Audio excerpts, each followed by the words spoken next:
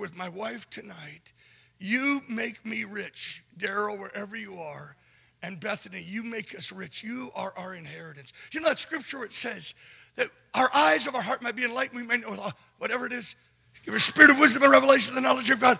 That our eyes might be enlightened to know the hope of our calling and the riches of his inheritance in the saints. Did you realize we make God rich? It's his inheritance in us. So as fathers and mothers, you make us rich. And I pray, even as Paul, that your testimony would light up New England like a blazing lamp. Amen. This is my wife. She's really the one that's made it all possible.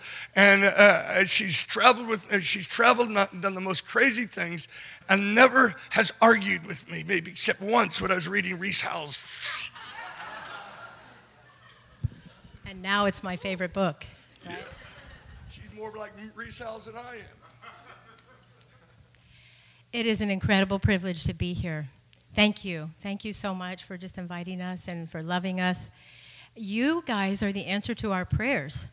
I feel like I walked in and I felt like the Lord said, this is your history. And everybody here has been prayed in. You are God's heart to us here tonight and the answer for his partnering with us and us partnering with him. So I just want to thank you for coming out on a cold night and for obeying. But what happens is when you sow in another man's field, you become part of their history and part of the storyline. So I feel like tonight we just invite you into this storyline, the great story that God's invited us to be part of.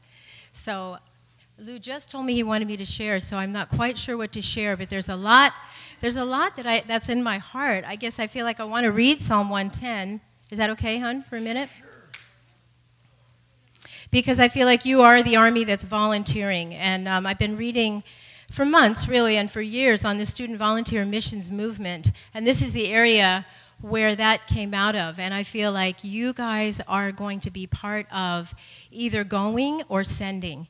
And that's all of our purpose, is to ekbalo laborers and to pray laborers into the field. So you will be one or the other. You will either be praying or sending or going yourself.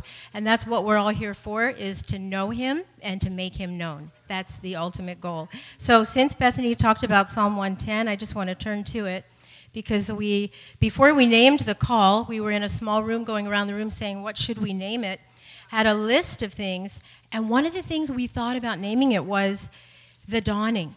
Because in Psalm 110, if you turn there with me, it talks about it, or get on your iPad or however you get there. It says, Psalm 110, the Lord says to my Lord, sit at my right hand until I make your enemies a footstool for your feet. The Lord will extend your mighty scepter. From Zion, you will rule in the midst of your enemies. Your troops will be willing on your day of battle, arrayed in holy majesty. From the womb of the dawn, you will receive the dew of your youth. So it talks about volunteering freely in the day of his power, and I just want to thank you for volunteering freely and believe that we're going to partner together. So I bless you, and one of the things I just always like to say about my husband, I honor him because who he is in public is who he is at home. We have the privilege of having 7 beautiful children, and when they come down in the morning, the ones that are still home, the 3, the first thing he says is, did you have any dreams? So he lives his passion. Amen. Thank you, honey. This is incredible. Bethany, I didn't realize you were there. Had I ever met you in Toronto? That's 1996. 2006. 10 years later, we're doing atomic power through prayer and fasting. And 2015, I was going to preach on atomic power through prayer and fasting. Okay, my wife has a word. And not a word, but I don't normally do this, but we didn't bring any books. But if you want to get one of his best books, it's Pray Ekbalo. It's about sending missionaries out and being sent into the mission field. You could go to thecall.com. It's a great one. Thank you, honey. So I'm going to talk tonight about atomic power through prayer and fasting. You see, Lou, you always preach on this. Well, I don't apologize for it because, you see, Because you see, I can only do what the Father has given to me. I'm not trying to be Fred or Susie. I tried too hard to try to be everybody else. I got to do what is written inside of me. And God formed me, put a little computer chip. Fast, fast, fast, fast. I hate fast. And you may not be happy that you came tonight after this meeting. But I actually believe that what happens tonight could change the future of New England. And I'm not apologetic for it because I've lived this thing for 25 years. Maybe 30 years is when I did my first fast. I was mowing lawns and I fasted 3 days. Mowing lawns. And I thought, man, angels. At the end of 3 days, I felt like heaven was so close to me. I thought, angels are mowing this lawn, dude. Seriously. There's something about fasting. It's kind of like a doorway to a realm that thins the veil, so to speak. That we touch a realm of glory. I'm not saying that fasting is that the blood brings us into the entrance of the Father. But fasting is a God-given means to actually enter into a nearness of God that is actually, I believe, given to us by God. It is a God-ordained means to enter into a glory realm, which I wish I entered more, but I'm not done yet. Hey, tonight, I've got 4 people with me from California, Pasadena for California, that we've started something called SAFA. You think I'm weird? Exactly. It's called Spiritual Air Force Academy. See, the deal is, you would never, man, this is here. It would be unthinkable to try to take Normandy without, first of all, blowing the heck out of the defensive forces that were there on the shores of Normandy. You need an air force to blow strongholds to pieces. God's restoring the air force and the ground force, supposed to move together.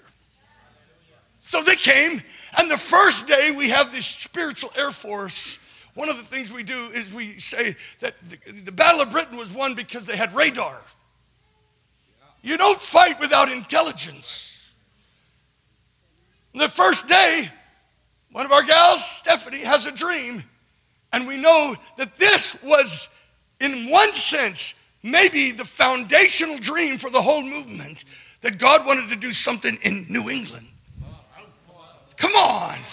Now that's craziness. But remember, pay close attention to firstlings, because God is speaking to you about priorities of his heart. So they're here today because of that dream. And they've come here to pray. I want the team to come. David, come on, David. The whole team, come on. And we have James Jackson from Berkeley School of Music. So David, just tell them what you're doing here, and then maybe Stephanie tell that dream, and we can just start praying. We came because of the dream, and also we work with college campus students. And so with SAFA, we do prayer and fasting strikes into the hardest, darkest parts, hopefully to the ends of the earth. But right now, we go to places in America, and we work with college campus students, and we got wind of what God was doing here in this region with John Howard and Peter Kim and Israel and all the wildness that's happening. So we need to come. We just want to share stories of what God's doing in California and stir your faith to begin to pray and fast for revival. So we just had an afternoon, and God crashed on us and we began to pray. But we're really excited for what God's doing in this region. Share the dream. Okay. So our prayer room in Pasadena is called the War Room. And so in the dream, we were in the War Room, and David says, "Stretch forth your awakening rod over the campuses, God." And he says, "Let's take time to pray for the Northeast." Everyone turned to Psalm 15, and then we began to rumble. And David starts declaring, "It's time for awakening, it's time for awakening, it's time for awakening," over and over and over again. And I get a picture of James, and he's stretched out on the floor crying out over the northeast. And it reminded me of Elijah when he was stretched out over the dead boy, and the boy came back to life. And he's travailing, and we all lay hands on him. And someone in the room gets a word and starts declaring over him, because of your obedience, I, or God, have given you authority to bind and loose in Boston. And then someone else hears and declares over him, you are an apostle to awaken the sleeping ones. And then I heard the Lord say to the angel of the church, write. And then I felt that God was saying that he was going to give him revelation to release in key cities. And then the scene shifted, and it was our same crew with Safa, but we were older, we were all with families, and we're in the war room again. We're sitting around a huge map. I don't know if you were familiar with the 4K maps that take up the whole room, and it's the nations. And we were praying over it, and we heard the word Ekbalo. And we were deciding who was going where to raise up a base, a contending base. And we were committing our families to entire chunks of America. And we stand and we put all of our arms in the circle, kind of like the Three Musketeers, like all for one, one for all. And we say, from the campuses of America to the nations of the earth. It was just over and over again, just continue. Here we go. So this is Audrey, and this is James from Berkeley. Audrey from Pepperdine started a prayer movement in Pepperdine that rocked the school. And David Kim is my fasting son. I have a Korean fasting son. He does 40-day fast. He just did a 40-day fast on water before the call Berkeley. And he's just a madman. I love madmen. I would rather tame a madman than try to raise a dead man.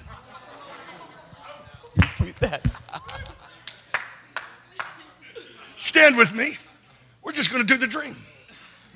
Because in the dream, we were stretching out a awakening rod, and we were just commanding, awakening, awakening, awakening. I want you to lift your voice and just begin to pray for awakening for New England and the universities of Boston, God. Father, we just say right now, it's time for awakening. We dare believe, God. Lord, we just ask, Lord, that you would remember the prayers of Jonathan Edwards right now, Lord God. Even now, Lord God, the student volunteer missions movement. And we just declare over the universities, awakening, God. Awakening, God. Loose another awakening. Father, we say it's time for awakening in Boston in Jesus' name.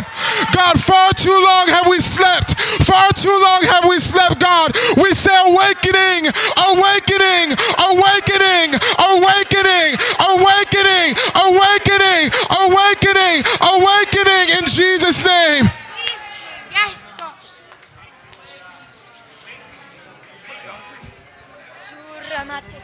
God, we ask that you would raise up a generation of burning ones all across the East Coast, God, over the campuses, God. Stretch forth your awakening rod.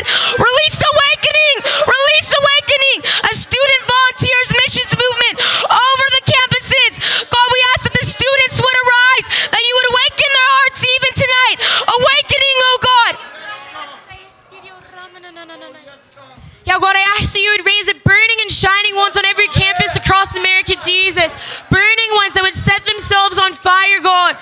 That would prioritize intimacy with you, Jesus, over every other lover, God. They would set their faces to know you, that you would have the due reward of your suffering in the earth, Jesus. You are worthy of the campuses of America. You are worthy of America, Jesus. God, I ask that you would raise up hungry-hearted ones, God, that would give themselves over to prayer and fasting.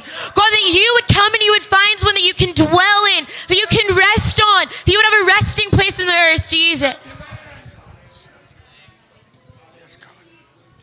Father, we thank you that we will not place our faith in statistics.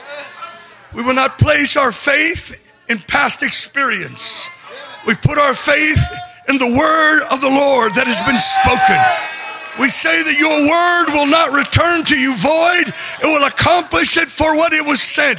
As the rain and the snow come down from heaven, may this snow be a prophecy that what has come down from heaven will not return void. It will accomplish that for which you sent it. In Jesus' name, in Jesus' name. Now, Bethany, I want you to come. I want Bethany to once again tell the story of the guy from Bethel.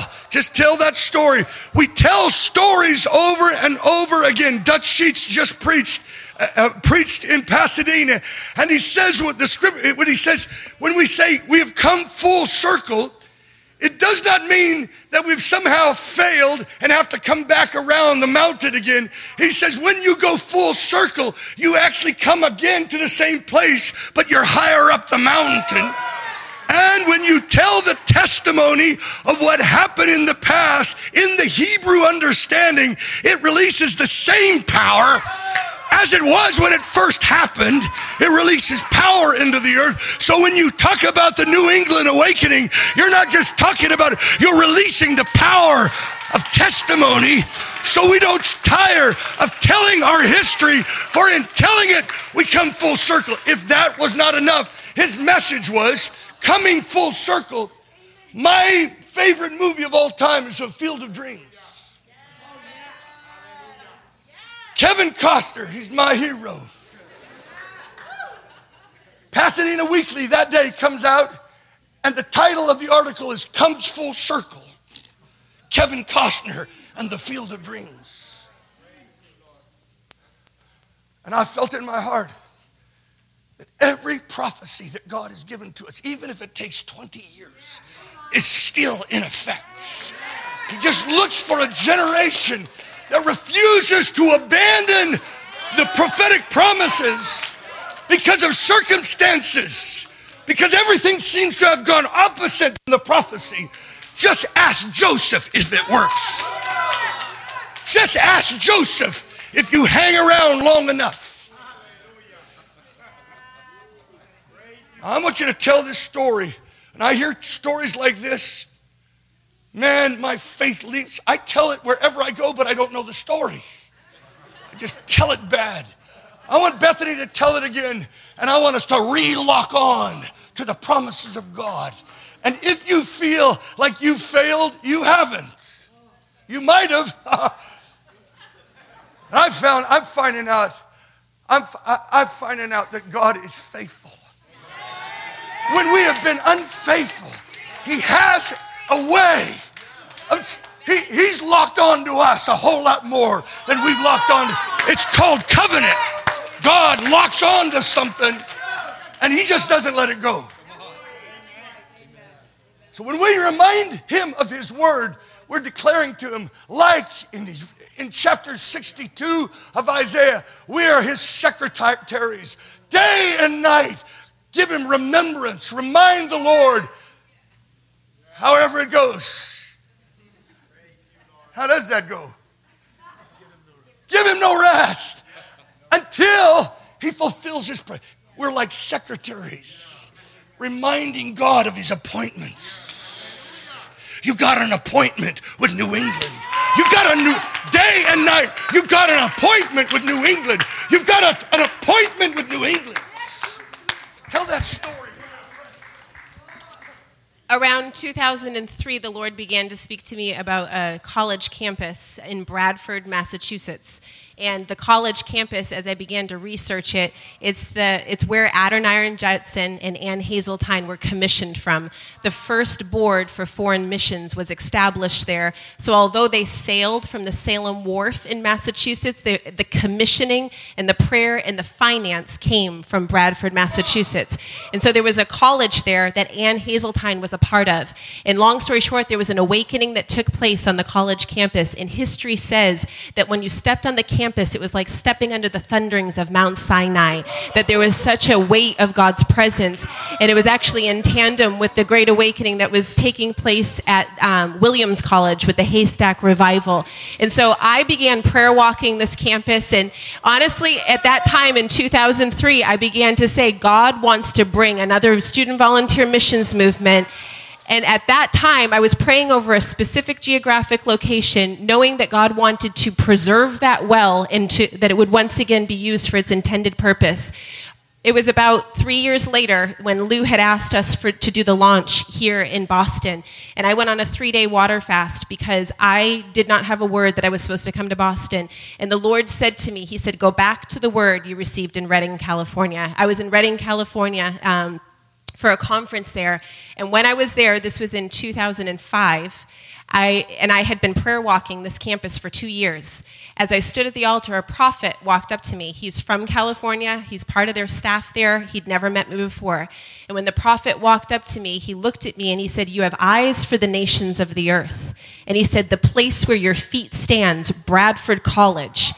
He said, it will be the crossroads for revival to the nations of the earth. And he began to prophesy to me. And what he said specifically was, he said, as you labor and see awakening on the college campuses of Boston, it'll be the catalyst for the student volunteer missions movement you've seen in your spirit. And he said that the Lord is drawing the nations of the earth to Boston. He said the nations of the earth are coming to Boston. He said they think they're coming for a degree.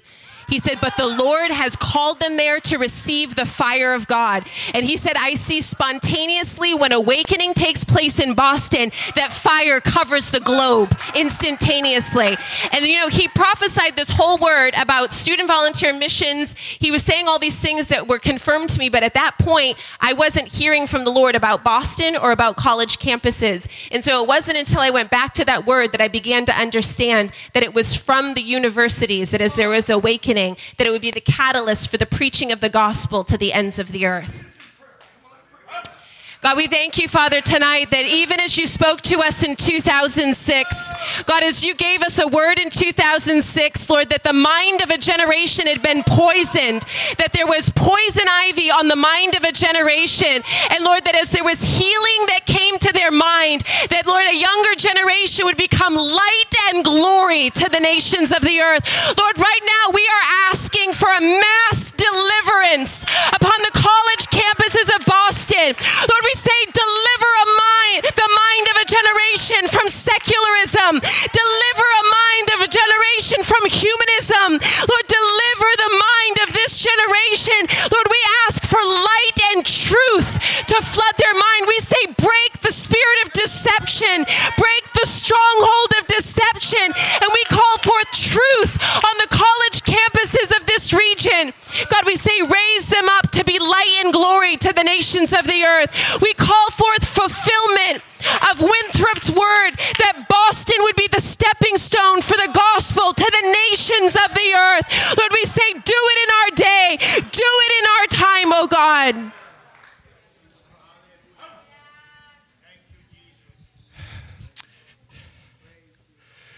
So tonight we're launching prayer and fasting for 40 days. We're going to pray that vision. You may be seated. Silence suddenly swept into the place. You're what, Lou? You're exactly right. We're calling 40 days of fasting. Starting tonight. Some of you are thinking, I am out of here. I didn't say on water. But that would work too. Tonight I'm going to talk about atomic power through prayer and fasting. We're also going to pray for ISIS for the next 40 days. I got a prophetic faith in my heart that something's going down. I'm in the U.S. Center for World Mission. Do you know there are so many people now in Syria, the refugees, they're being converted to Jesus everywhere. They're getting converted. See, when God shakes things, when there is chaos, he releases kairos. In the midst of the chaos, the church is praying, evangelists are going forth, people are having dreams, because everything they were secure in, even their own religion is being shaken because they can't come to terms with beheadings. They're beginning to ask questions, and everywhere, see, that's what happens. He shakes the heavens and the earth, and the fruit begins to fall off the trees. So chaos releases kairos moments. It's in times like this that the church isn't to freak out in fear. It's to move into evangelism, intercession. This is where Satan was thrown down when children refused to deny Christ and get beheaded for it. You know that demon powers are being shaken because they overcame him by the blood of the Lamb, the word of the time, and loved not their life unto death. I tell you, Islam is being shaken in the spirit right now. This is the time for the church to arise and win the battle of the heavens. Come on. So that's what I want to talk about tonight. I want you to turn with me, if you would, to Mark chapter 3, maybe 1. Mark chapter 1.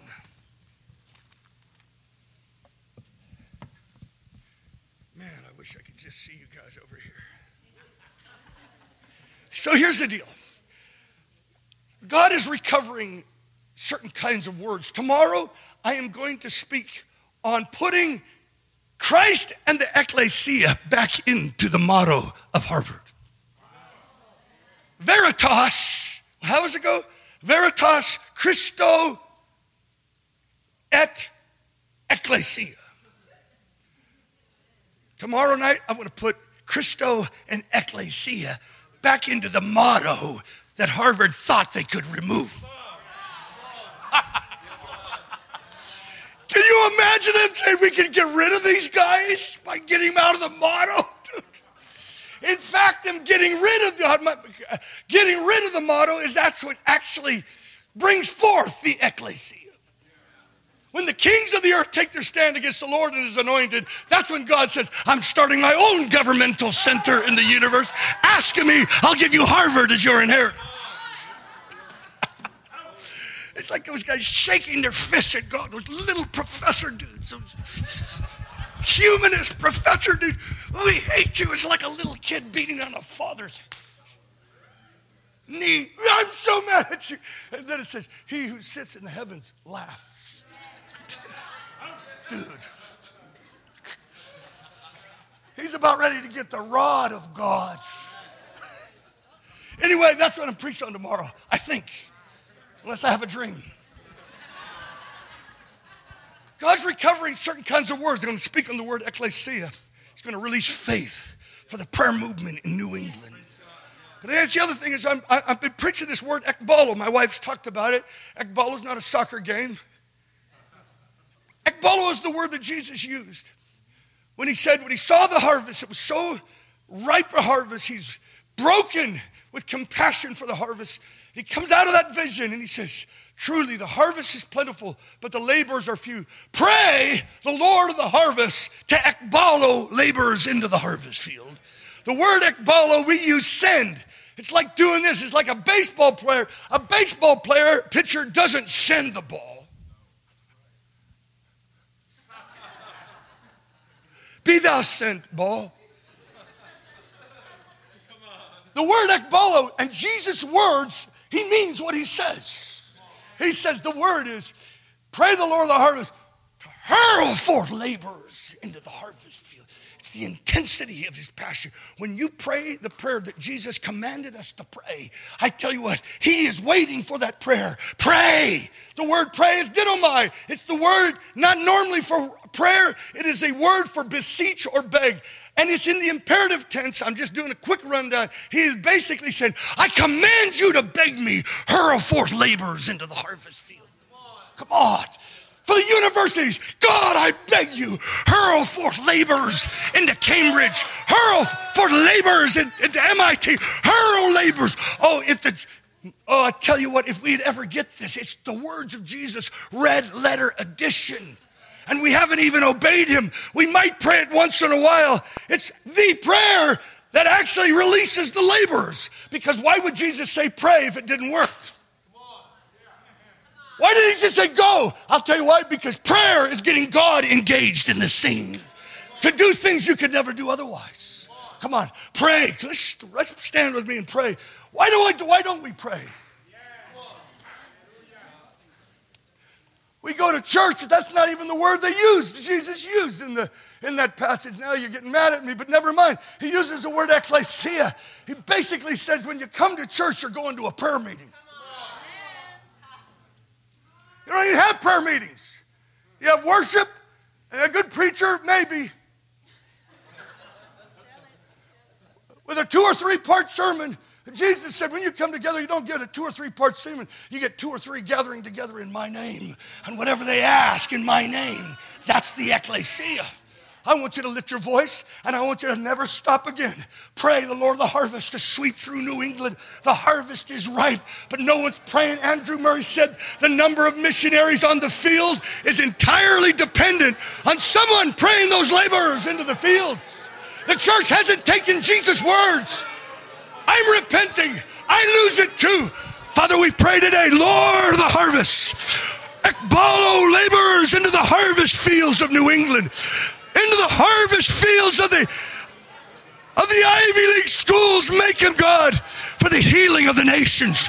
Lord of the harvest. Go ahead, pray. Lord of the harvest, I command, I beg you, hurl forth laborers.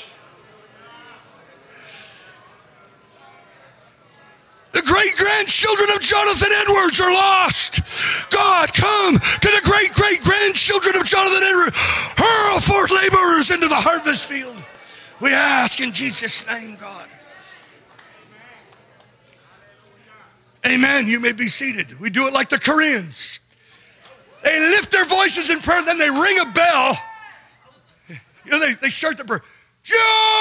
Gio! Then they ring a bell and everything stops. I like Korean praying. And it's biblical praying. Thank God for the meditative folks, but the Bible says the sound in heaven was like a sound of many waters. You don't like noise, don't go to heaven. Of course, the African's going to be leading us in worship anyway, so never mind. Wait till we get to the Caribbean music. It's awesome, man. And they lifted up their voice in one accord. I don't think so. Not Jewish guys. They lifted up their voice in one accord. Ah! Anyway, I'm from California, excuse me, and I rock, so never mind. I just found out that premature babies a lot of times rock. I was premature, so now I've found out my problem. And I'm not going to cure it because I like it. I'm still rocking myself to sleep. I once felt like Lord might have said, Lou, I want you to give up rocking. And I begged him, no, anything but. He said, I release you, son. It helps you pray. I'm sorry, I got to get on the message. So God wants to recover certain words because we don't understand it. There's another word, ekbalo, and we don't get this. I want to just say this. Jesus is not done living his life. He's ascended to the right hand of the Father, but Christ in us is the hope of glory. People are screaming legalism, grace. Christ has done it all. Hallelujah. Just enjoy it. Don't have to do anything. No. Christ is trying to live his life through you. Christ is the prototype son, and we are being conformed into the image of his son. And if we suffer with him, we shall also be glorified with him. Fasting is not some religious duty. It's Christ. When he wants to move into fasting, he actually begins to groan through us. You don't need to learn how to pray. Find out what is being groaned inside of you and give articulation to the groan. Christ is inside of us. We are being brought into glory. That's the goal of history, is to bring many sons to glory. Sons that are, he's the prototype, and we're on his machine of history. Not a machine, but for better word, we are being made just like the one in his image. This is glorious. Don't get into this thing that you don't have to fast or these things. No, Jesus, there are times when Jesus is fasting, but he needs a body to do it. Come on. He's in heaven, but he needs a body on earth. So Jesus is groaning inside. Ekbalo laborers into the harvest field. But he's looking for someone to groan on earth. What he's groaning is the head is in heaven, but his body is on the earth. And we think, well, we're just going to have a joyride. He wants to live through us, die through us. Paul said, I am making up that which is lacking in the sufferings of Christ. How's that for a New Testament Bible verse? I want you to see this. So I talked about ecclesia tomorrow, but this is the one that's the Lord's been hammering on. Verse 9. And in those days, well, let's read it before that. Of course, there's a better one in Matthew, better thing. But verse 7, after me one is coming who's mightier than I. I'm not fit to stoop down and untie the thongs of his sandals. And I baptize you with the water, but he will baptize you with the Holy Spirit. And this is it. And in those days, Jesus came from Nazareth in Galilee and was baptized by John in the Jordan. Immediately coming out of the water, he saw the heavens opening and the Spirit like a dove descending upon him. And a voice came out of the heavens, "You are my beloved Son, in you I am well pleased." I think it's interesting that this message comes first before the fasting message. We're not fasting to somehow make God pleased with us. We are his son in Christ Jesus. We are already beloved in Christ. That's great news. I remember years ago, I was in emotional breakdown, weeping, going to work, just losing it. And I remember in those days, I was pondering this scripture, and I said, Lord, if I could only hear you say, you are pleased with me. Anybody ever say that?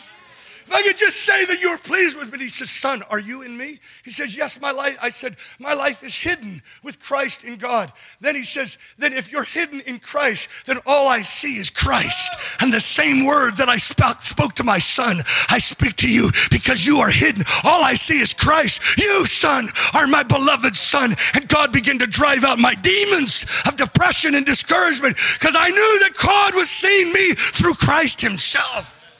It's time to stop trying to have an entrance into the presence of God through the law. The law is absolute. The blood has made a new and living way that we walk in Christ into the presence of the Father, and his smile is upon us whether we sinned a minute ago or not. I'm not talking false grace. Actually, grace produces those kinds of people that deny ungodliness and unrighteousness in this life to be a people possessed by God. But it doesn't start there. It starts by knowing that you are his beloved son. Come on. Say that with me. I am his beloved son. Lord, we pray that you would baptize us with this confidence. This is our identity. We are the bride of Christ, and we are the generic sons of God. Oh, hallelujah. Oh, we got to get this. I believe two things are going to be manifested in the end of the age. He's going to have a bride without spot or wrinkle. And number two, he's going to have sons who are like him, who rule. Thank God. The bride. Intimacy moves his heart. The sons, but dominion gives him glory. Come on. Intimacy moves his heart, but dominion gives him glory. When professors at Harvard have to deal with the men like Daniel who are having their little prayer meetings and dreams that are exposing their stuff, I tell you what, they'll begin to give dominion, and it gives unto God, Daniel's God, his dominion and glory and honor. God's going to raise up sons. Now, I'm not trying to be chauvinist. We have the bride. Thank God for the bride. It's so hard for me sometimes. I'm the bride. Men, we are the bride. Women, you are sons. We need a little masculinity brought into the body of Christ again. No. Serious. We need men that aren't playing politically correct. Prophets and soldiers of the cross who can stand up to this kind of junk that's coming with a clear word from God. Give us sons who are women's sons. No, that's Bible. Do you not know that you are the sons? Behold, what manner of love the Father has given to us, that we might be called the sons of God. He's talking to women and men. We are in his image, male and female. We are the image havers of God. Adam was given an image. Eve was given an image of Christ, and together they were to rule. It's time that the church begins to learn how to rule. We'll talk about it tomorrow, but it's time for a masculine voice to be heard in New England. The tongue of fire again. Yeah, amen. Thank you very much. Are you getting this? We are the sons of God. I feel like I'm coming into a fresh awakening. I've had that awakening, but I have to have that awakening over and over again, that the old Lou is gone and only Christ is walking inside of me. a heavenly creation. I have the genes of God. I'm actually a whole different kind of humanity than anybody else. For in the new birth, I was begotten, just like Christ was begotten by the Spirit, so that I become the generic sons of God. You wonder what the manifestation of the sons of God is? It's been misunderstood.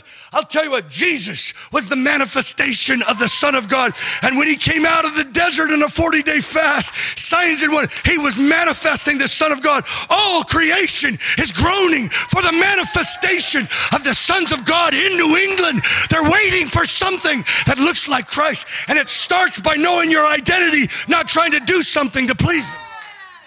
I'm a son of God. Well, it's not what I was going to preach on, but maybe it was. He said, this is my beloved son, in you I am well pleased. Immediately, the Spirit, in my translation, says, impelled him to go into the wilderness. I thought, what? Impelled? That sounds like someone put him on a spear or something like that. He impelled him. Get out there. It is actually the word ekbalo.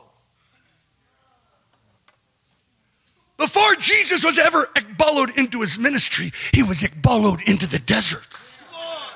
The Spirit says in the one track, the Spirit drove him into the desert. Wow. See, we're not talking about doing fasting. It's when God begins to move us with divine impulse.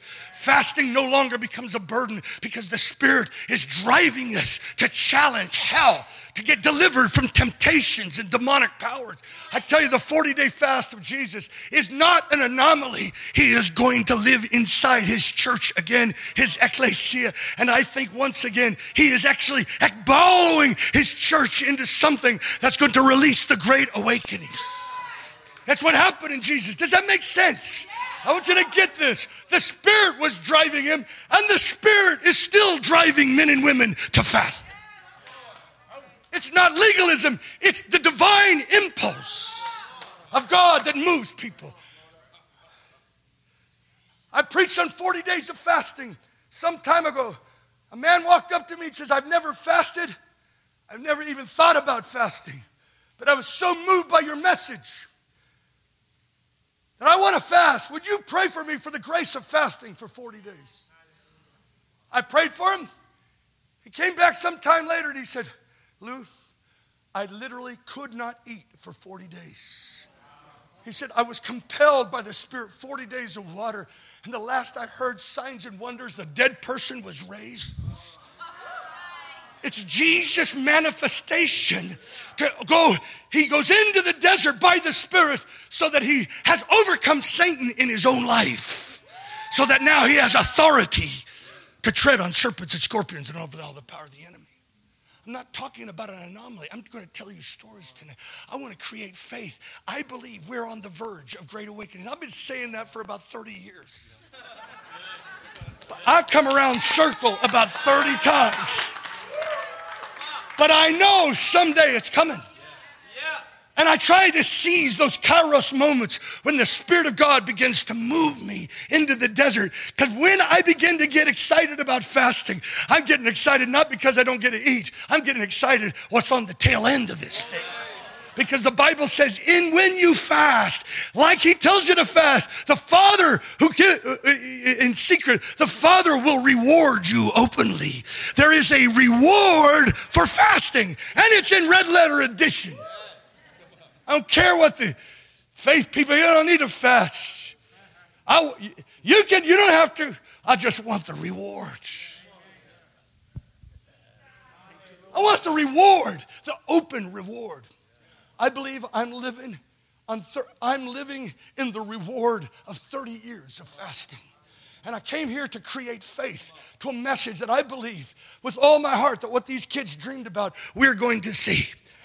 Let me lay out kind of this journey. Do you get it? The Spirit ekbaloed into the desert before he was ekbaloed into the ministry. This is, I'm not sure exactly how to go from here, but turn with me to Matthew chapter 3 or 4.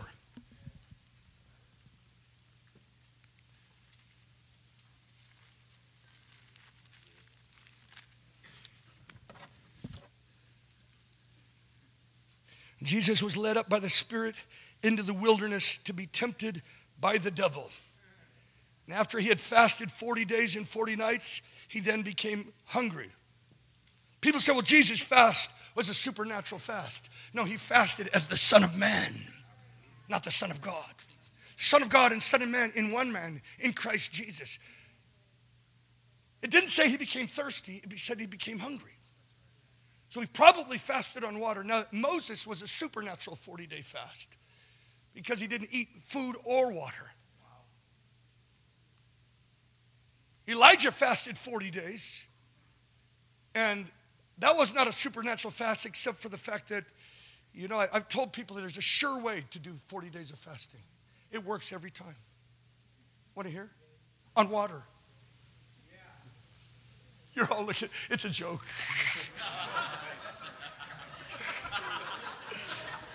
But the deal is, it says, and the angel, when he was so depressed, the angel came to him and he cooked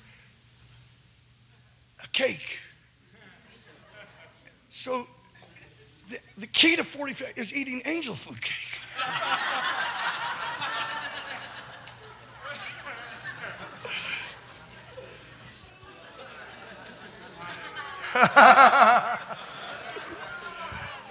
Try it. You'll get sick and will sit in you for 40 days. Have to do a salt flush. Sorry. Hi, honey. I'm having fun tonight because tomorrow will be miserable.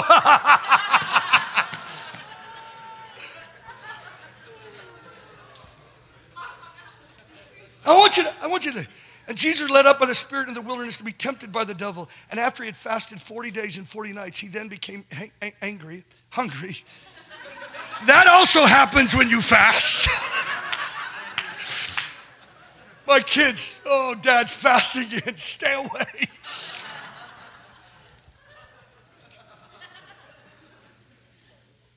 Then this temptations, you know the whole story. In verse 11, the devil left him, and behold, angels came and began to minister him. Let me just say this.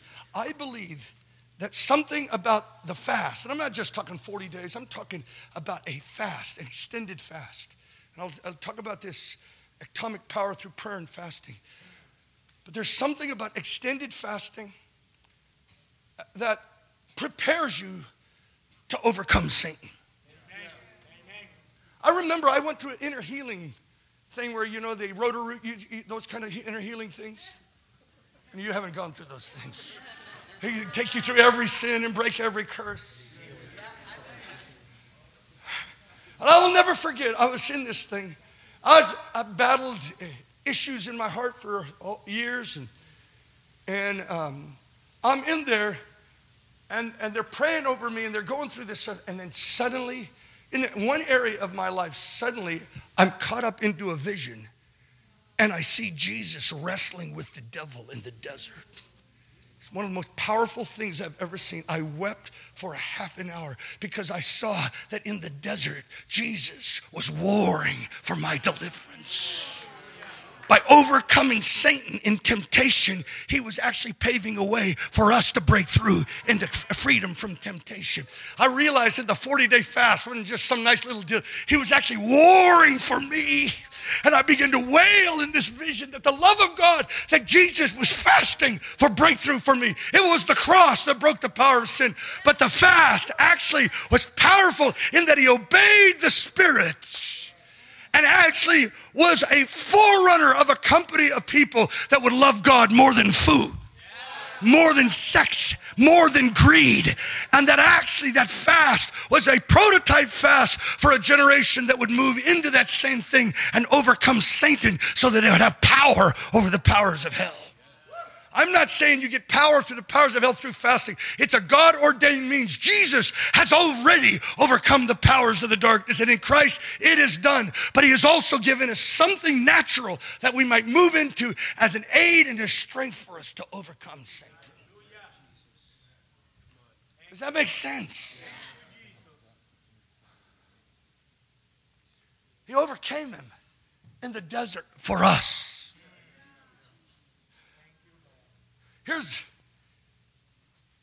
here's what happens. Verse 14, and this was what's to fulfill was spoken through the prophet Isaiah. The land of Zebulun, the land of Naphtali, by way of the sea, beyond Jordan, Galilee of the Gentiles. Verse 16 highlighted, the people who are sitting in darkness saw a great light, and those who are sitting in the land of the shadow of death, upon them a light has dawned. Man, I love that scripture. He's filled with the Holy Spirit. He knows he's a son. He's never done a miracle. He goes into a 40-day fast, and he comes out of that fast, and there is a lamp shining so bright. And those who sat in the valley of the shadow of death have seen a great light. Come on. And those who sat in darkness, a great light has dawned. There was something about coming through the fast that released the manifestation of the Son of God. It was the manifestation. It says in the scripture, somewhere it said, and these are the first time that he manifested his glory. There's something about a fast that manifests, that helps, releases the manifestation of Jesus' glory through you. Because no longer is that flesh man basically dominating the spirit man. In fasting, there's 4 major appetites. Food appetite's the strongest. Number 2, lust appetite. Number 3, greed appetite. And then you have that little spiritual appetite.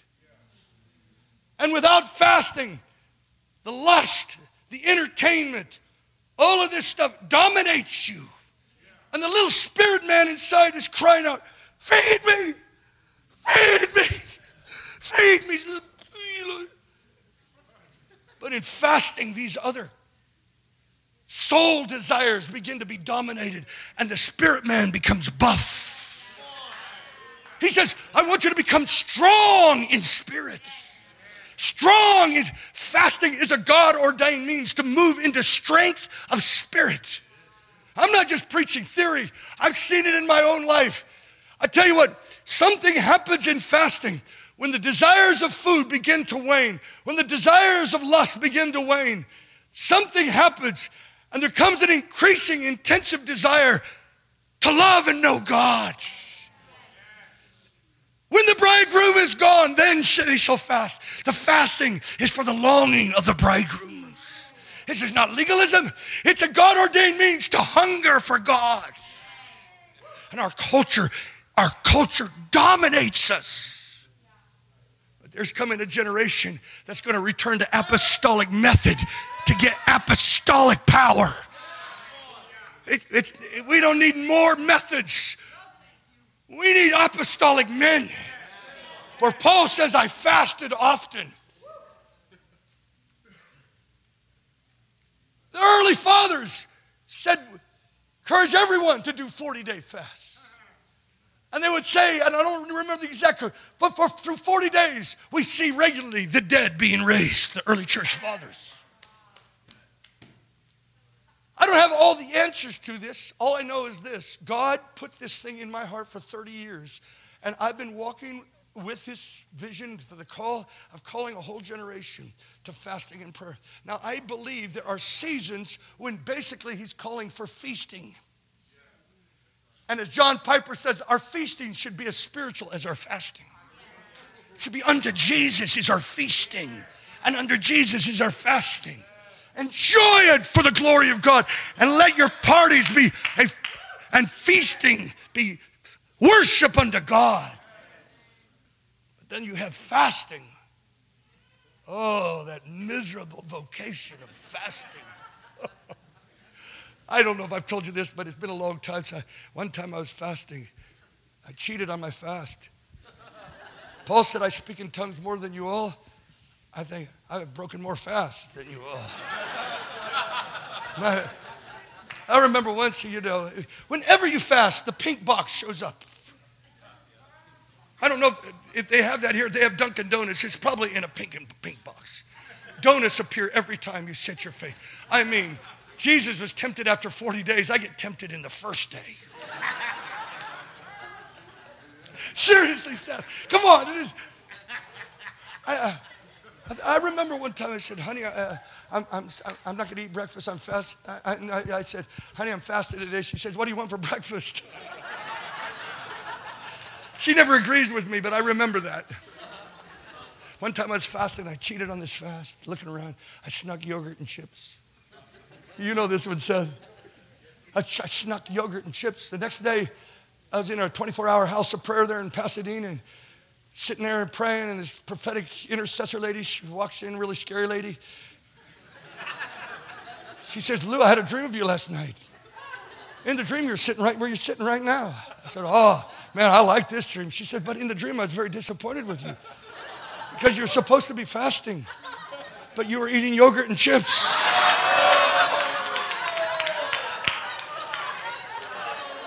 So I'm not talking about a holy man here. I'm talking about folks, we struggle with these things. I'm sure a lot of my fasts have been flesh fasts, but a lot of them have been born of God. And part of this is to know what the Spirit of Christ inside of you is calling you into being. Jesus fasted and then he feasted with sinners. And you just had to be with him when he was doing whatever he was doing. It's Christ in us, the hope of glory.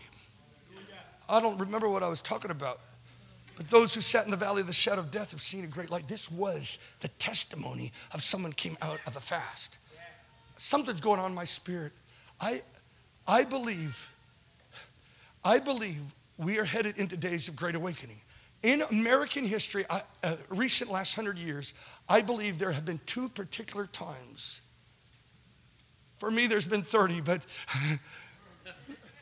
but historically, two particular times when God was ekbaloing the church into fasting because something was coming out of that fast. I believe it was Jesus' fast. The Bible talks about God's chosen fast.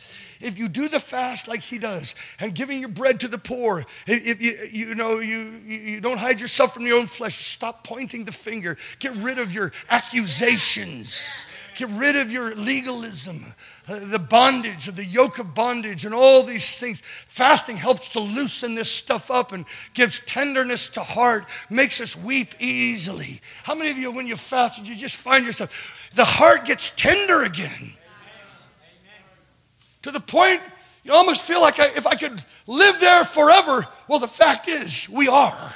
In the millennium, we are going to live with glorified bodies that don't need food. Because and in fasting actually opens the door to the measure of that glory.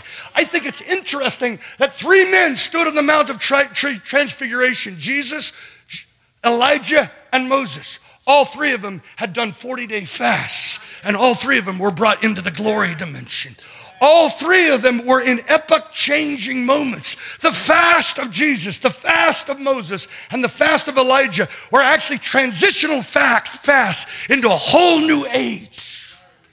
And I believe that always before every revival, just read it in history, it's always been preceded by outrageous prayer, fasting, hungerings of God. Lord, loose it tonight here. Loose intercessors here. Loose revivalists here tonight, God. That New England could say, those who sat in the valley of the shadow of darkness have seen a great light. Oh, I'm asking, ekbalo your church again into this, God. I'll tell you a few stories. I believe that I want to create faith for the 40-day fast. It begins tomorrow and goes to April 9th. I'm going to pray for the grace of fasting. Some of you, well, anyway, I go back to 1946. 1946, there was a book written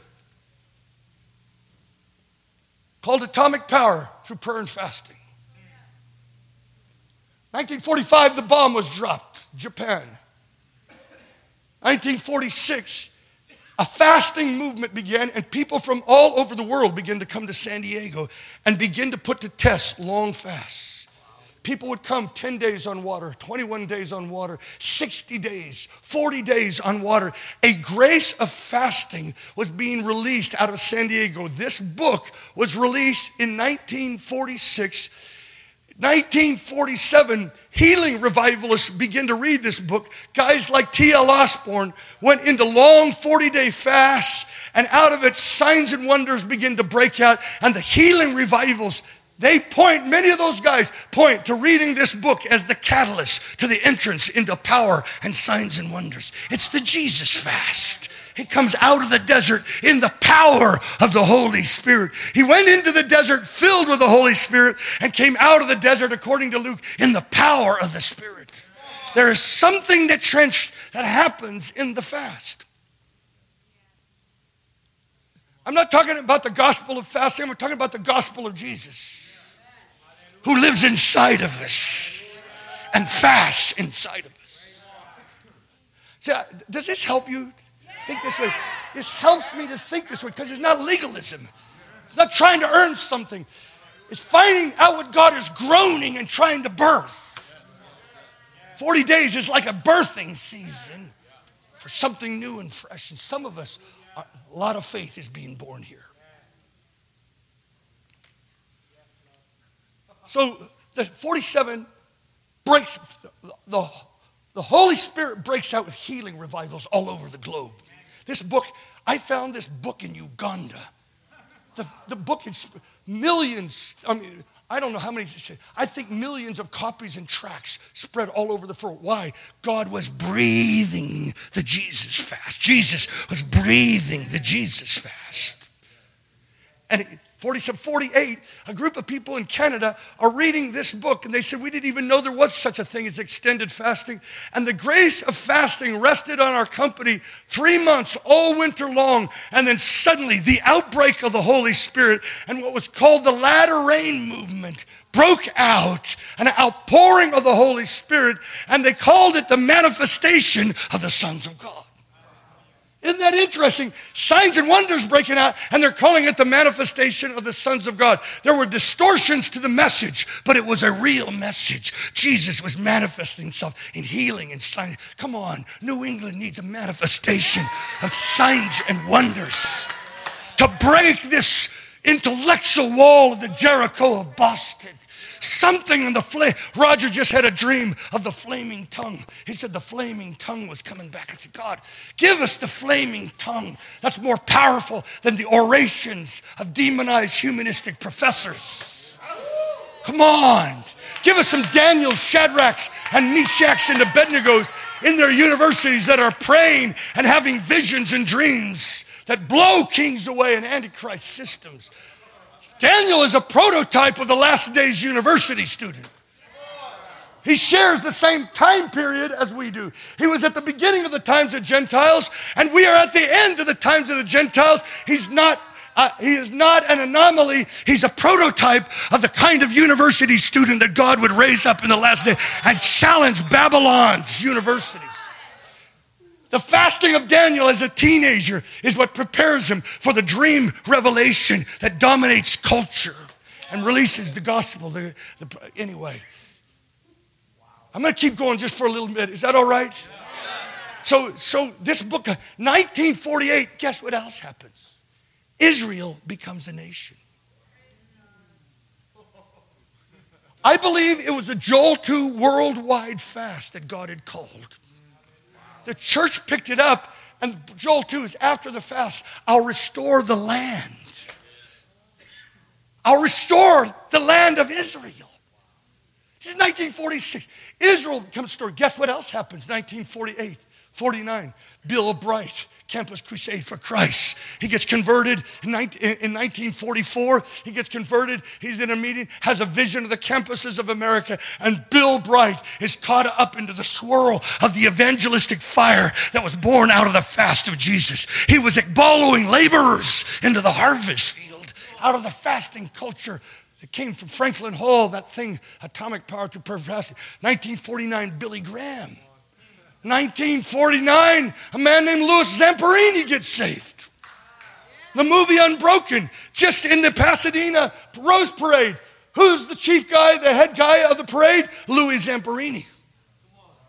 Is this crazy? And then he dies and the movie comes out. It's a sign. We're entering. You know what else is on the floats of the Pasadena? Picture Billy Graham going through. God, I think God is saying we're entering into a new season where movie stars are going to be converted to Jesus, and we're hearing the stories. I heard this guy, what's his name, in the movie Fury, what was his name? I heard he gave his life to Christ. In the movie, from the movie, that's amazing when he says, "Here am I, send me." In that movie, that is outrageous. Don't go watch it if you don't like bloody movies, but man, give us some sons who are made for war. Anyway. The producer of the movies, a Christian, was witnessing to him, and so was Brad Pitt, who grew up in church but is an atheist basically now. But Brad Pitt was telling him the gospel that he learned as a kid, and the guy gave his life to Christ. I'll tell you, God can use donkeys and pits.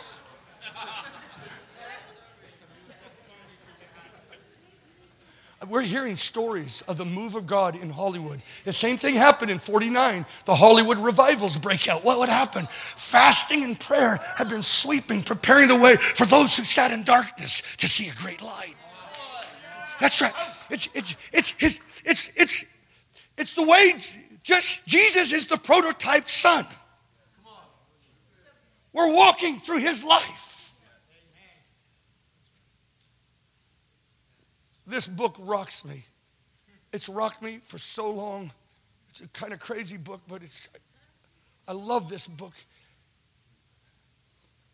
Lord, what else? How do I do this? What? So, 1946, 1996,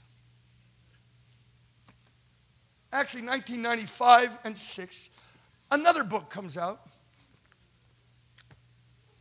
Tammy? She prophesied. How did that happen today? You were talking about fasting, and I said something about Bill Bright.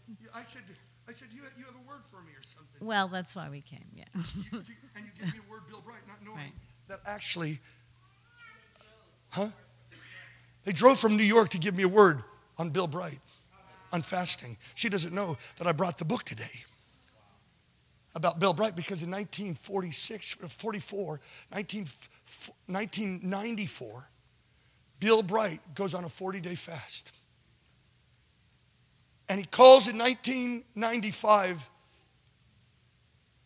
he calls 2 million believers to fast 40 days.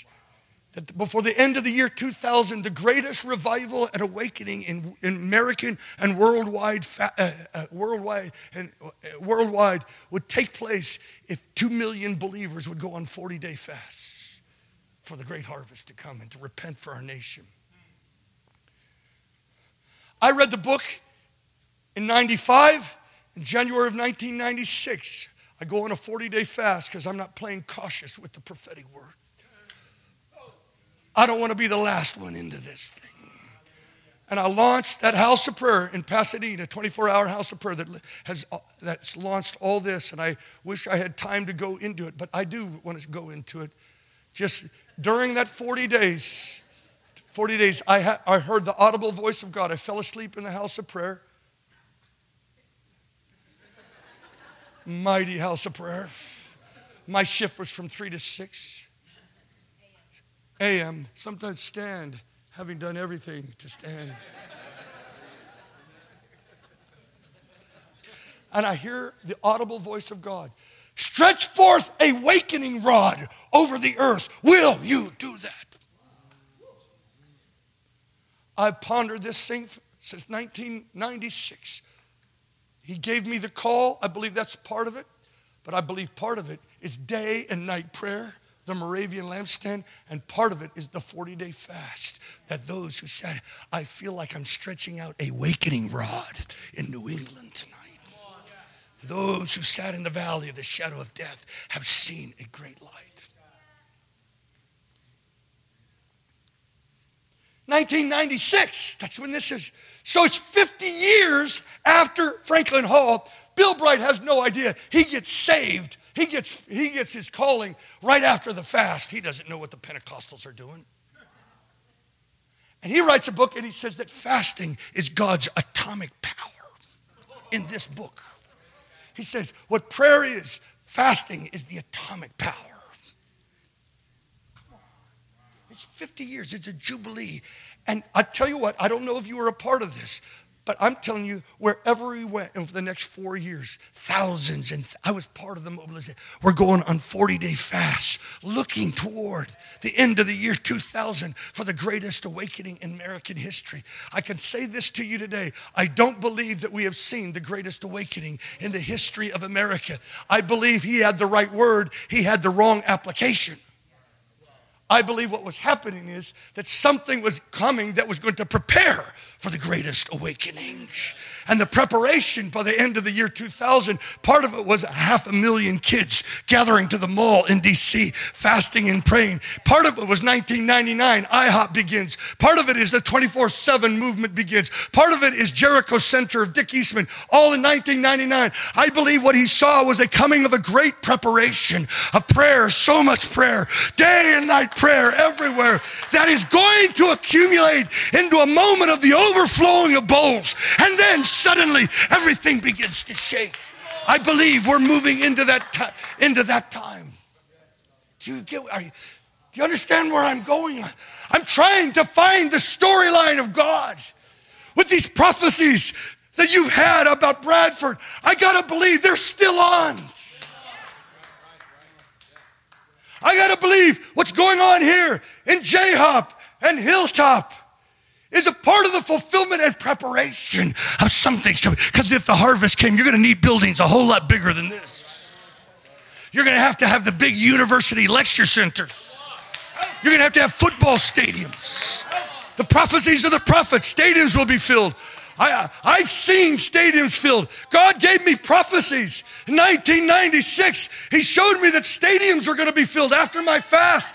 And it would be a John the Baptist movement. I remember 1997, I did a CD called Extreme Disciples. I just listened to it the other day and I never put it on. My heart is burning. A guy just asked me if you were to write a book, just this last week, if you were to write a book that would be the tipping point for the great awakening all over the globe, what would you write on? And instantly joy exploded in my spirit. I said, I would write on the 40-day fast that initiates it. I'm actually talking with Chosen Books about launching this, because what Bill Bright did here, I've walked in this 30 years, I'm saying, God, I want to be a part of something to give birth. I prayed for stadiums. I saw stadiums filled. But it was when I went to Berkeley for the call where the rebellion of the 60s might have begun, David and these guys right here, I was saying, Lord, has the call failed? It seems like we haven't turned America. That was the dream of the call. And I felt the Lord whisper to me and said, Lou, if it was truly a John the Baptist movement, then you can bet there's coming a Jesus movement. And the last word of John was not prepare the way of the Lord. The last word of John was, behold the Lamb of God that taketh away the sins of the world. And he shall baptize you with the Holy Spirit and fire. There's coming a baptism of the Holy Spirit. We need something more than just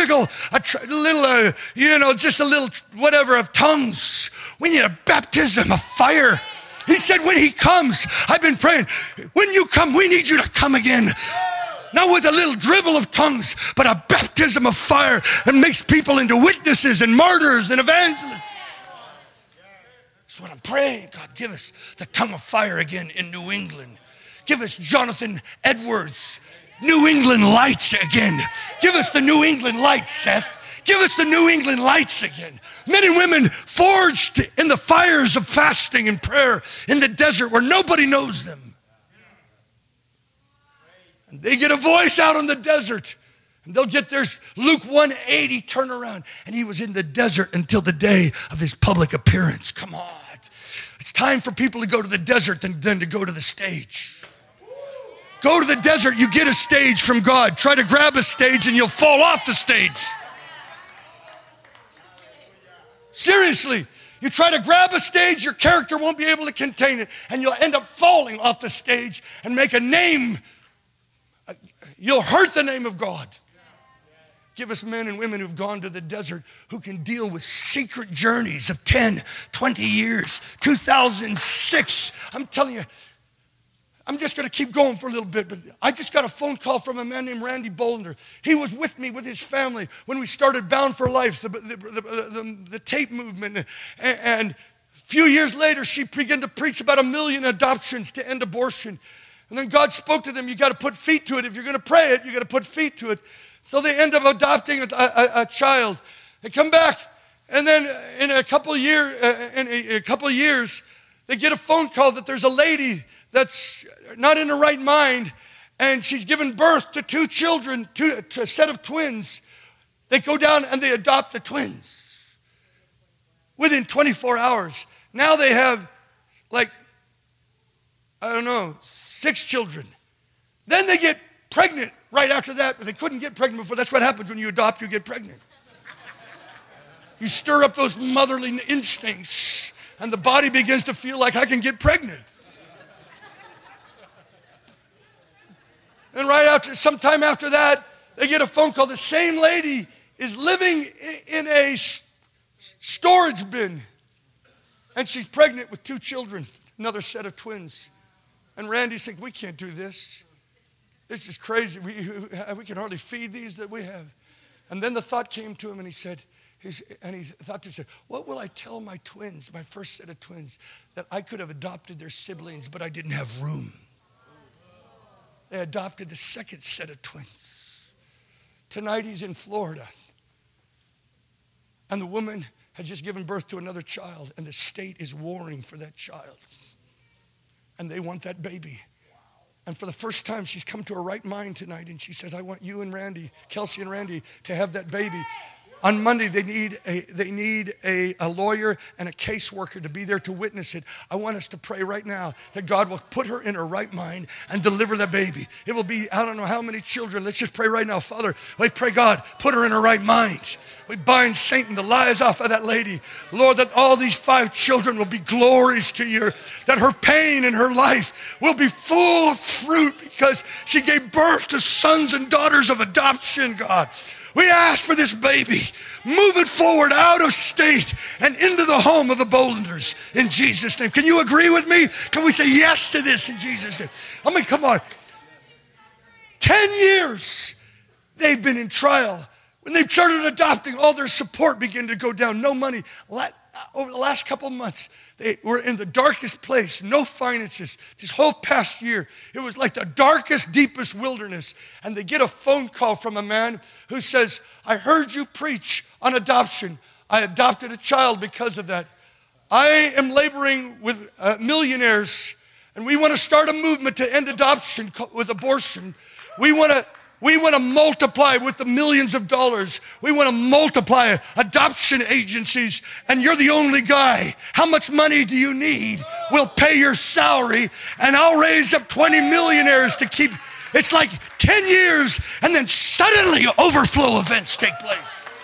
It'll be 10 years next year, 2016, since we've been here, and I'm saying I'm looking for overflow events. Flow over into divine action and power. I want to give you faith for fasting. I tell you, there's out of this thing, Atomic Power to Prayer and Fasting. I wrote a book called Fast Forward. Beat up old book. I love this book. I had 8,000 copies. I don't know where they are. I think I have one left, self-published. But I was praying, God, do you want me to call a 40-day fast into the millennium? Call the globe into a millennial fast? And I said, God, if you do, and you want me to write a book that's on my heart called Fast Forward, tonight, Paul Cain's coming to our meeting. He's a prophet. He's coming to our meeting. If you want me to do this, have him call me and my wife out by name and use a scripture, cast your bread upon the waters. We're sitting in the back. He doesn't know us. He calls my wife out by her first name, which nobody knows. They know her by Therese. Her first name is Joanne, and gives her birth date. Calls me out by my middle name, Dean, and gives my birth date. And he says, and I see that you've been fasting. And the Lord says, you're skinny because you're fasting. And he says, and so the Lord says, cast your bread upon the waters. Dude, I wrote the book. I love this book. And in it is the chapter on the 40-day fast. I wish I could go into it. I wrote this thing. We've been fasting. And then recently, I was listening, and I'm almost done here, I think. What was I? I was listening to my CD that I'm going to pull out again and get it out there again, called Extreme Disciples. And I'm burning with calling the world to 40 days of fasting, because I actually believe we could be moving into the Joel 2 moment, where I will pour out my Spirit on all flesh. Could I be insane? Maybe. But here's the issue. I did this CD in 1997. And this is how it starts. Joel, the fast. And I began praying. God, release the universal fast for the universal harvest. And could I have been prophesying in 1997? There's coming a worldwide Jesus fast to issue in a worldwide movement. Here's the thing, 2016 is going to be 70 years since 1946, when atomic power was released and a move of God took place. And Israel became a nation. When you see the fig tree blossom, this generation will not pass away. That's 70 years. ISIS is rolling down. This massive rage in the Middle East. Could we be entering into a new day for the outpourings of the Holy Spirit and God's restoring of natural Israel? I'm just trying to know the times and seasons. When we were at Berkeley, this was just burning in my heart. When we were at Berkeley, which I felt was like the final call of the Luke 1:17 movement. We were part of the John the Baptist. And I felt like we were moving now, not just from the John the Baptist, we were moving into the stadium awakening of the Jesus movement. These guys had come to my office a couple of years ago and said, there's coming a shift to the call. It used to be fasting and prayer, but it's not going to be just fasting and prayer. It's going to be the proclamation of the gospel. Signs and wonders and stadiums are going to be filled. And it has to do with Billy Graham's mantle coming on the nation. Billy Graham is soon to pass, and that mantle. I tell you what, Jesus, fivefold apostle, prophet, evangelist, pastor, teacher, fivefold ministry. There are seasons when he manifests himself in one of those giftings in an amazing way. In the 60s and 70s, it was Jesus the evangelist, because the Jesus movement swept and everyone was getting saved. In the 70s, the teacher movement came forth because he had to sustain and keep the harvest. So the teachers and the pastors were raised up. In the 80s, the prophetic movement began to come. The 90s and into this last decade, the apostolic movement began. I want to tell you what, I believe that Jesus the evangelist is once again going to rise and he's going to manifest himself as the one who went about doing good and healing all who are oppressed of the devil. He's looking for a stirring of evangelism. Father, stir evangelism in us. Stir evangelism in us, Jesus' name, God. Stir it, God. Stir it in me. At the end of that meeting with those guys for 2 days, those YWAMers, talking about this shift, a prophet calls my friend, Chris Berglund, and says, hey, do you know where Lou Engle is? Tell him, if you do, I had a visitation last night. Tell him, there's coming a shift to the call. And it will not be just fasting and prayer, but it will be signs and wonders in the proclamation of the gospel. And stadiums are going to be filled, and Billy Graham's mantle's coming on the nation. Come on, that's enough to grab a hold of and lay hold of this.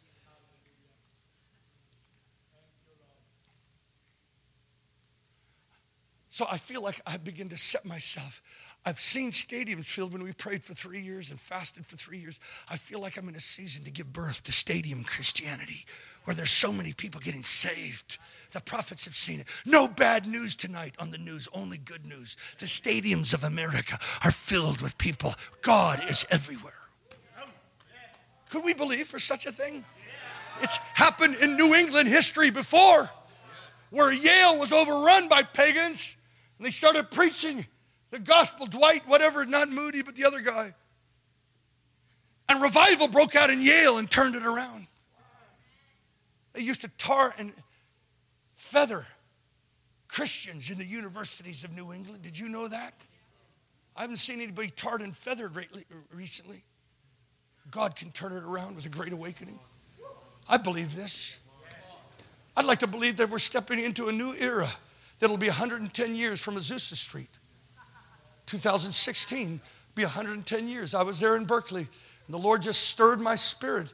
And I had kind of an argument 6 years before with a black leader from the Azusa Street organization. I call him up, he's in Brazil. I ask his forgiveness. We get reconciled, black and white, getting reconciled. And he says, Lou, the call Azusa Street's waiting for you. I thought, this thing stuck me in the heart. So I'm just praying. I felt like the Lord said, look up April 9th anniversary, the 110th anniversary of Azusa Street. Look up April 9th. It's a Saturday. You could hold the call on that. I look it up. It's a Saturday. And I'm thinking, God, do you want me to do the call Azusa Street? To bring black and white together? Maybe God's got an answer to the riots that are coming. Maybe revival can overtake the riots. He did it there in Azusa Street where they said the color line was washed away in the blood. It was a black man, and the black man still has the inheritance of leading this nation into revival.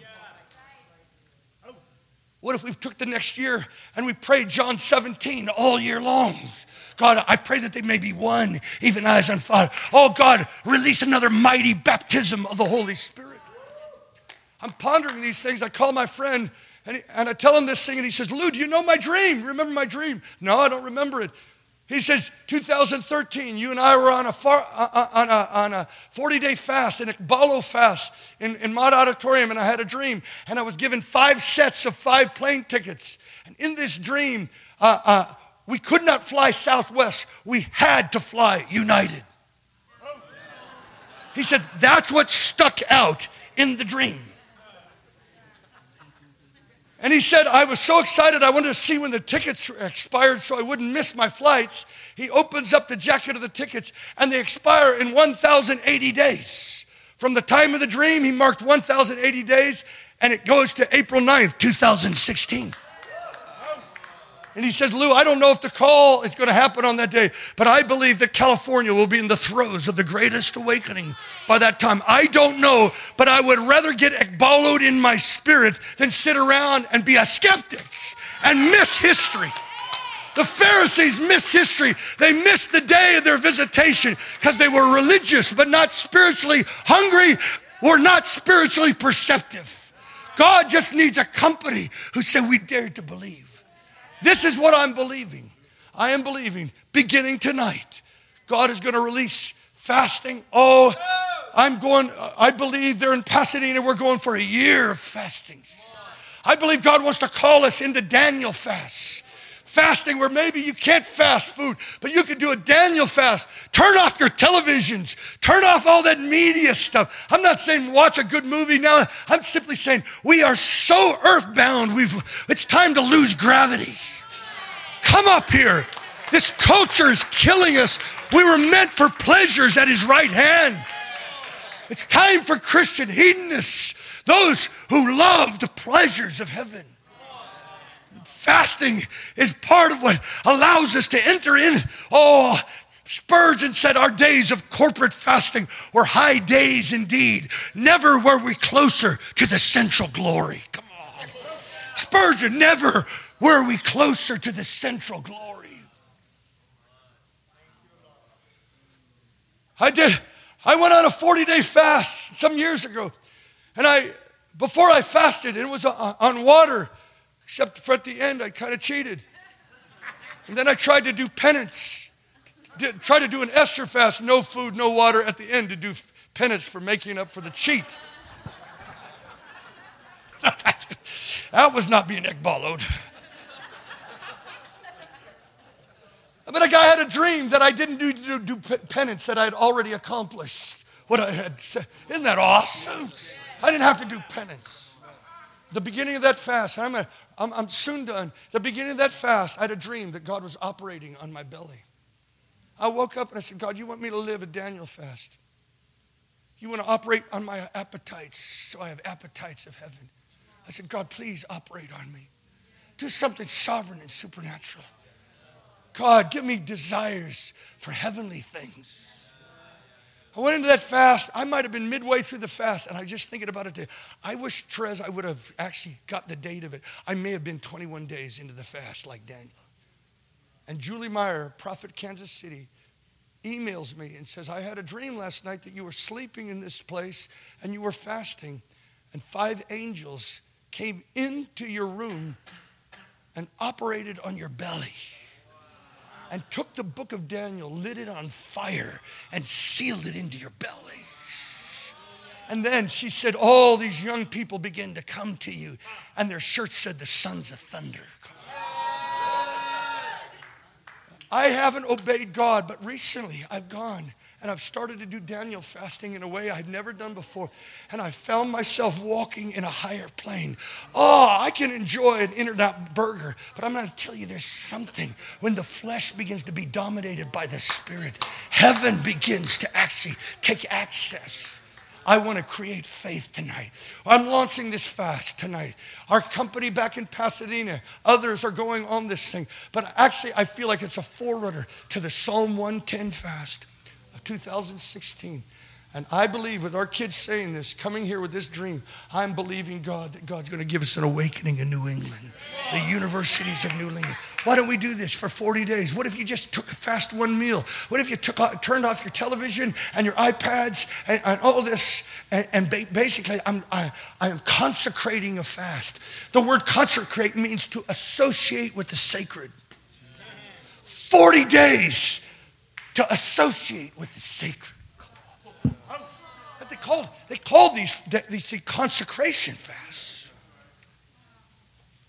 Stand with me. If God doesn't move you, it doesn't mean that somehow you've missed something. But I know God is following some people into this season to pray for a great awakening.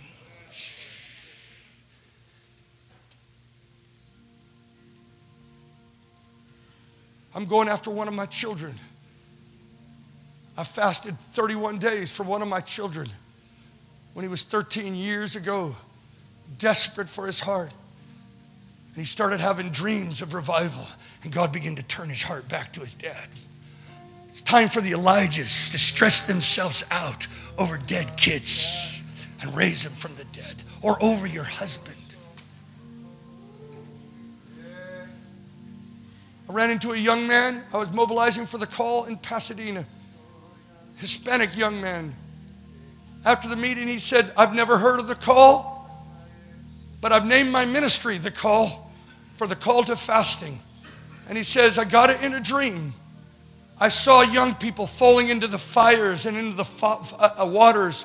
Sexual immorality, witchcraft is so dark. I was trying to get out of the dream. And then I heard a voice say, the answer to this fast, to this problem, will be found in Matthew 17. He goes to sleep again, dreams at the same time. 3 times he dreams it, tries to get out of the dream. You know, answer will be found in Matthew 17. He turns to Matthew 17. It's where the father comes to Jesus and says, my son keeps falling into the fires and the waters. And your disciples couldn't cast out the demon. Jesus said, this kind cometh not out but by prayer and fasting. The Lord began to call him into this fasting ministry called The Call. I tell you, it's time for us to fast and pray to raise kids out of the fires and the waters of witchcraft, humanism, sexual immorality. Brothers and sisters, God wants to shine a great light in New England. Tonight, if this is you and you feel a stirring in your spirit, you go back tonight and say, God, what do you want me to do? Some of you may say, I just don't feel like it's time. But maybe in a month, God will stir you. But till April 9th, we're going on. And then I'm going to Azusa Street to talk to the leaders of Azusa Street to maybe hold the call in a stadium saying, God, could you give us a Jesus movement, a Pentecostal fire again? Would you raise your hands and say, God, here am I. Stir my spirit. Father, I pray right now for the grace of fasting, that you would lead men and women not into bondage, not into legalism, but God, you would follow them, that Jesus inside of them would stir them to pray for John 17, to pray that those in New England have seen a great light, God. I want to call you. I want to call you into a prayer assignment. They're in Pasadena this last weekend. My friend had a dream, my prophet friend, and the dream said, the children of ISIS have seen a great light. The children of ISIS has seen a great, this is what he saw in the dream. And then it says, the children of ISIS is no more. And I thought he made a text mistake. No, he says that's exactly how it's said. Is. The children of ISIS is no more. Not that ISIS is no more, but the jealousy of God is sweeping through that land. And he's coming to save the children of ISIS. They're taking children as sex slaves. They're taking children, making them soldiers and actually using the children that they capture to beat their own people. It's so demonic. Folks, we're looking at World War III right now. This is nothing less. When they killed the Coptic Christians over there in Egypt, I'm saying we're entering into a world war. No political thing, no army is going to defeat this. But God is going to raise up a prayer movement that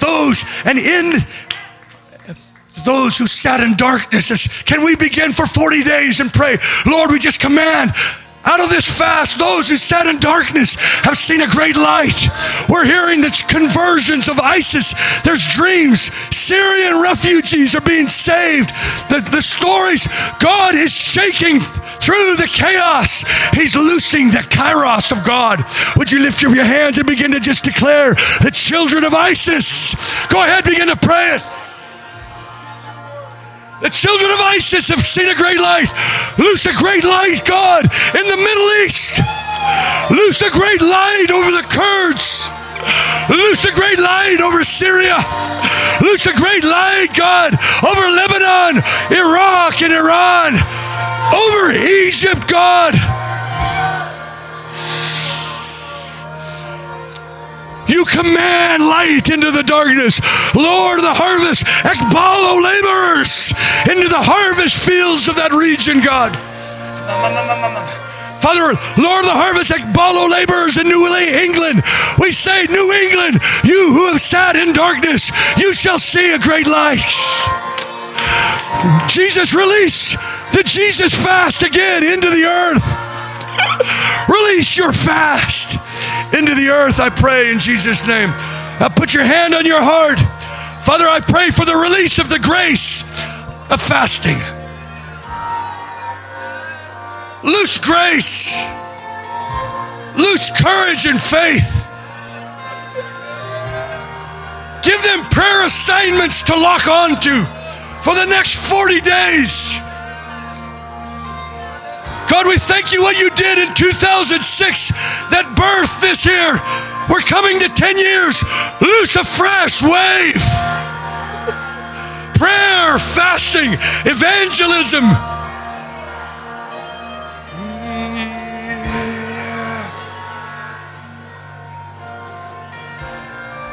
I want to pray for you right now, and I do it wherever I go. I want you to have faith that God is going to give you dreams. Fasting is the landing strip of revelation. Daniel fasts because he's looking for understanding. How many of you need answers, keys to unlock doors in your life that aren't opening? God, I pray for dreams and visions. I pray New England, it would not be said that visions were rare in those days. Loose another Samuel movement. Loose another Samuel movement. Release prophets. Release the prophetic anointing on this place. Dreams and visions, God.